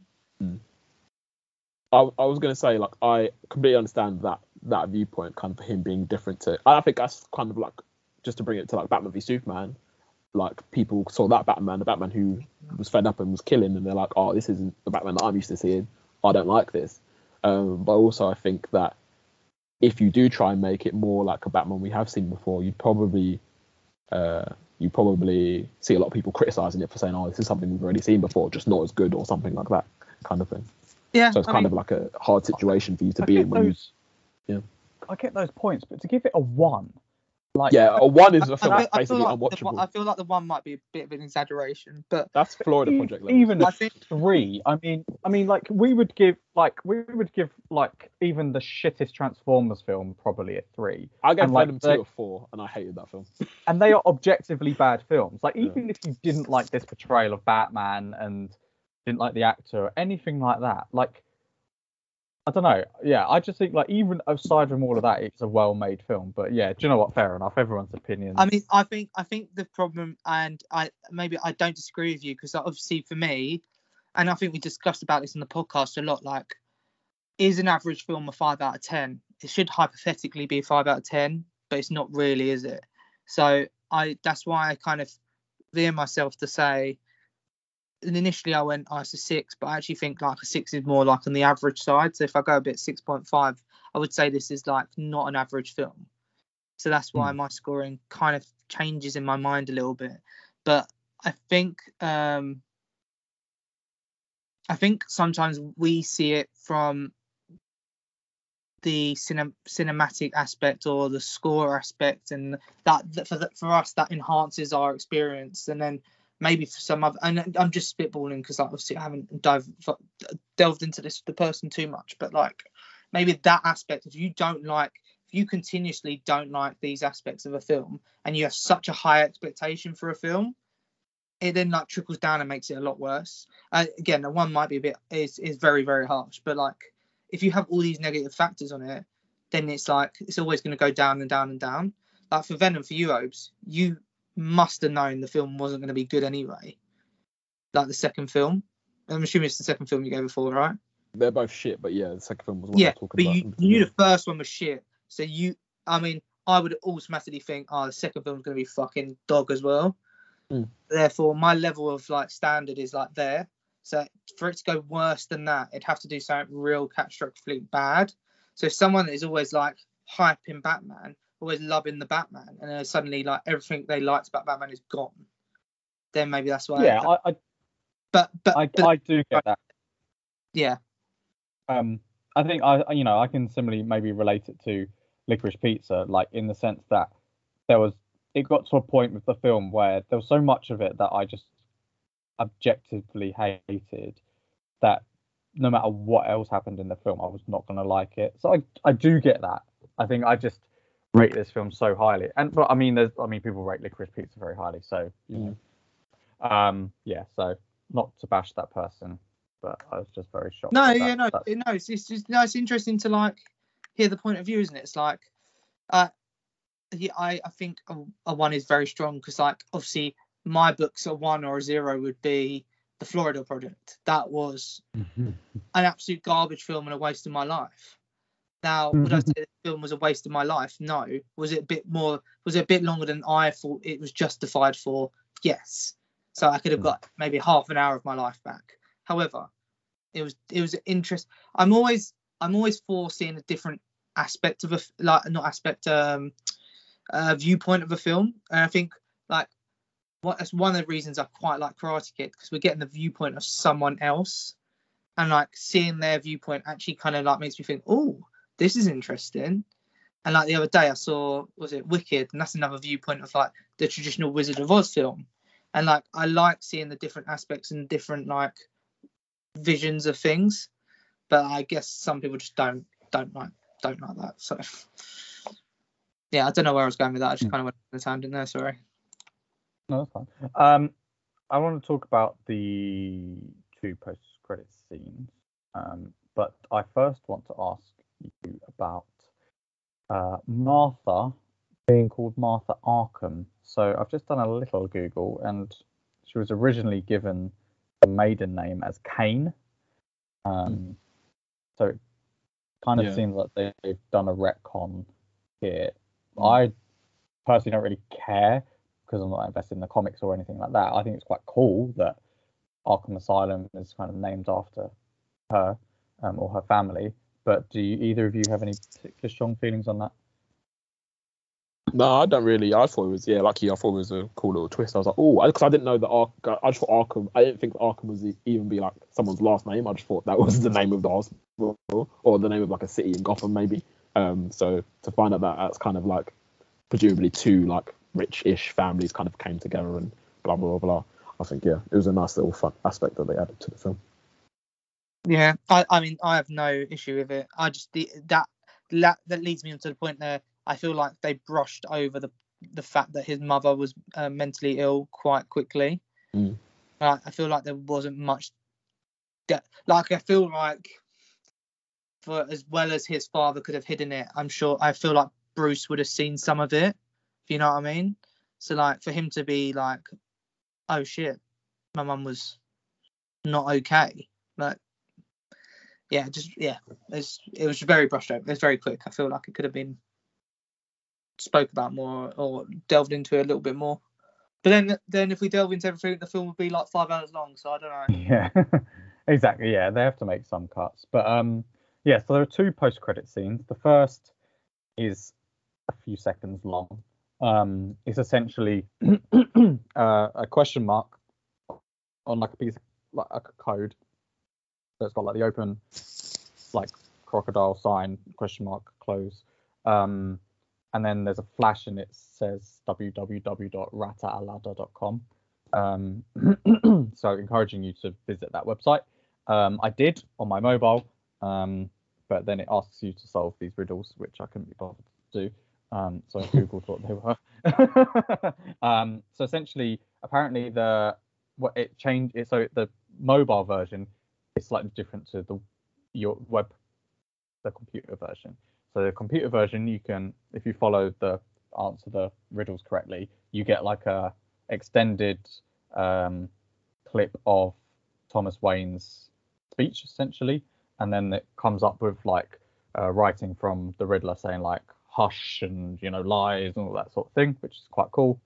And also there's like a final riddle which if you decode it, allegedly says, "You think I'm finished, but perhaps you don't know the full truth. Every ending is a new beginning. Something is coming." So yeah, kind of suggesting there'll be a sequel, and probably featuring the Riddler in some capacity as well. So it's kind of cool, gives the audiences an opportunity to do some digging if they're not as lazy like I am. And then the second post-credit scene is kind of how No Way Home did with the Multiverse of Madness trailer. They gave us a little snapshot of what's coming DC in 2022. So there was a small clip of Black Adam. You see Dwayne Johnson in the suit. Pierce Brosnan is in it.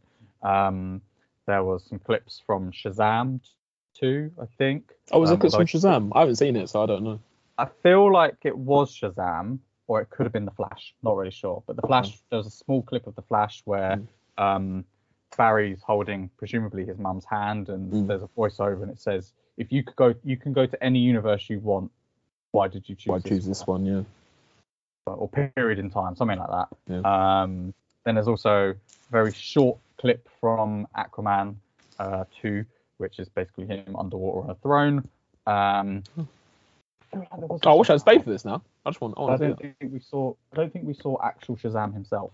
But yeah, there seems to be other. I don't think there was any Shazam bits in it. There was Hawkman, and there was a Dr. Fate.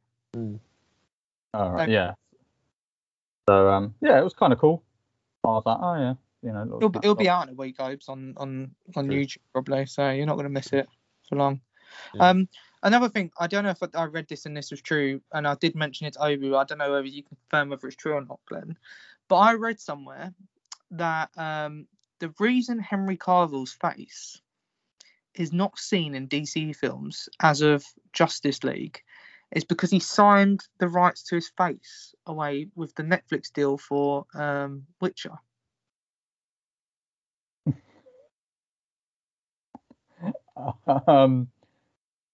Well, he's definitely been in films since then, hasn't he? He was in the Mission Impossible film. Yeah, but he wasn't in Witcher when Mission Impossible came out. Because like, if you watch obviously in Shazam, you only see the top half, bottom half, and in spoiler, if you really care, but in one of the TV series, he comes in at the end, but you don't see his face again. I kind of took those as like they were kind of maybe. Well, the Shazam one I think was just like jokey. I think the Peacemaker one was maybe suggesting that you know, he might not be the Superman in the DCEU. I mean, it could be true. So yeah, but he was in Enola Holmes after he was in The Witcher. Yeah, I mean, you know, I just had a thought. Actually, it definitely cannot be true. I just thought about it. Yeah, because he's due to be in the MCU. I'm pretty sure. Is he? Yeah. As who? Captain Britain. Oh right, that's cool. I'm pretty sure. Yeah, I mean, it would have been a bit odd. Yeah. I'm sure I read somewhere though that he made a comment saying like it's one of the things they just didn't see in the contract or something. But maybe someone was just making it up. Just thought it was interesting. It was an interesting rumor to dive into. Signing over the rights to your face. That's something like a Brazilian footballer would do to get a move over to Europe. Yes, Henry Cavill's that Netflix owned the exclusive rights to his face. It was unfortunate contract thing I missed. So did my agent. Whether that's true or not, it's probably a joke. Yeah. Yeah. Probably a joke someone's twisted into something else. All right, fair enough then. Well, if you two watch the film again, then be sure to stay right to the end, just so you see that little snapshot. And yeah, I mean, maybe it wasn't. I saw it, mate. I waited the extra bloody 10 minutes, even though I didn't want to be there. So I'm sure there was Shazam, but I could be wrong. There probably was actually. There probably was. There definitely was more Justice League members. Definitely was Flash. Definitely had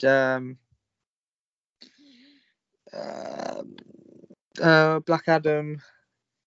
To be fair, also showed clips of the Batman, so kind of a bit silly. Oh, yeah, yeah, it did. I was thinking, what the hell?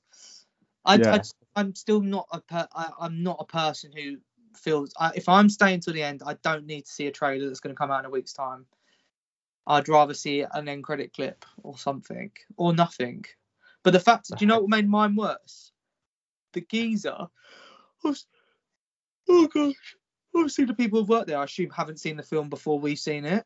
But the guy actually, as everyone was about leaving, the guy came in and went, "Everyone, there is an end credit scene." So everyone kind of like stood back and was like, "Should we watch it?"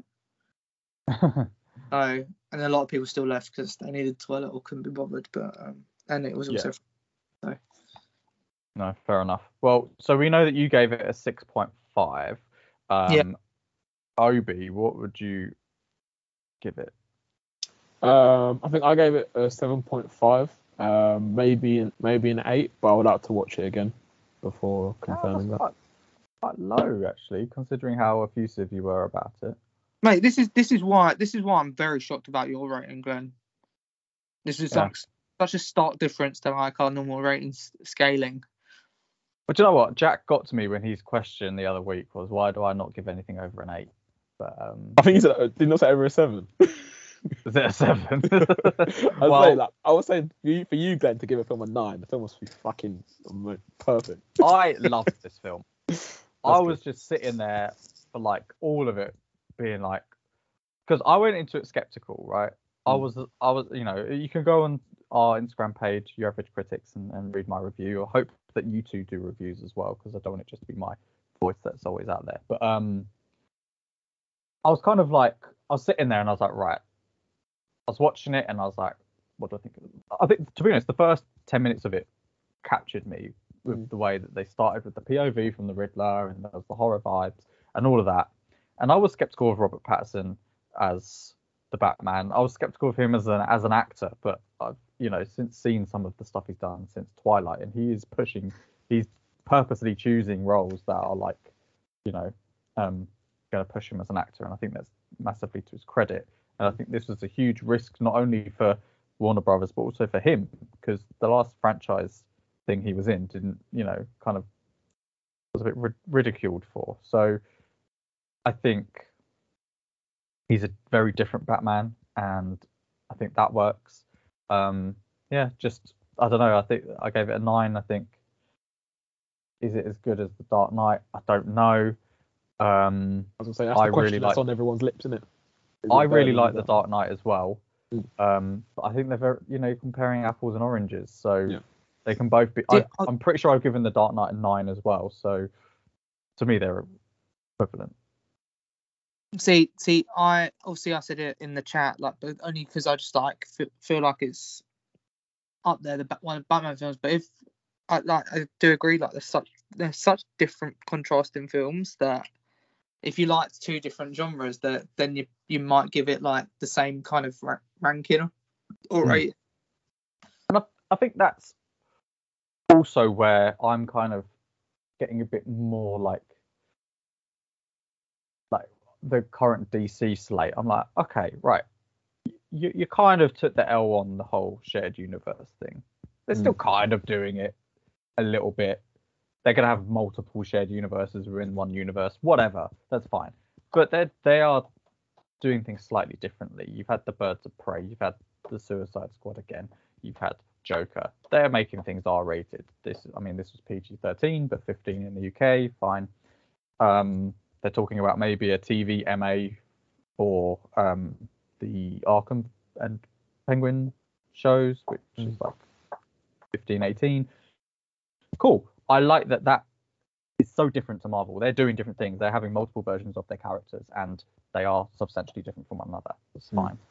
I also think it's completely valid to love Marvel, even if to an extent there's cut and paste, or like, you know, tonally they're all quite similar and blah blah blah. That's also absolutely fine, and you know, you do not need to be either one or the other. I have definitely loved a lot more Marvel films than DC, but I've also probably really disliked a lot of Marvel films, just because of the sheer volume of them. So just really really love this film, and I will definitely watch it again. Probably still buy it on DVD, which no one does anymore, but there'll be at least one copy sold. But unless anyone else has got anything to quickly throw in, I want to say thank you for listening. This is not quite. This is 2/3 of the length of the Batman. So if you've watched through that, and if you stay to the end, thank you very much. You can read our reviews on Instagram at Your Average Critics. You can listen back to our past podcasts. We're on Apple and Spotify as Your Average Critics, and we're on Twitter at YC Podcast 17. And please let us know your views of the film as well. Sorry, I interrupted you before you said keep it sexy. Go on. Yeah, mate. John, you can. Sorry, go on. Keep it sexy. There you go. Oh my God, those jokes. I love that. Peace.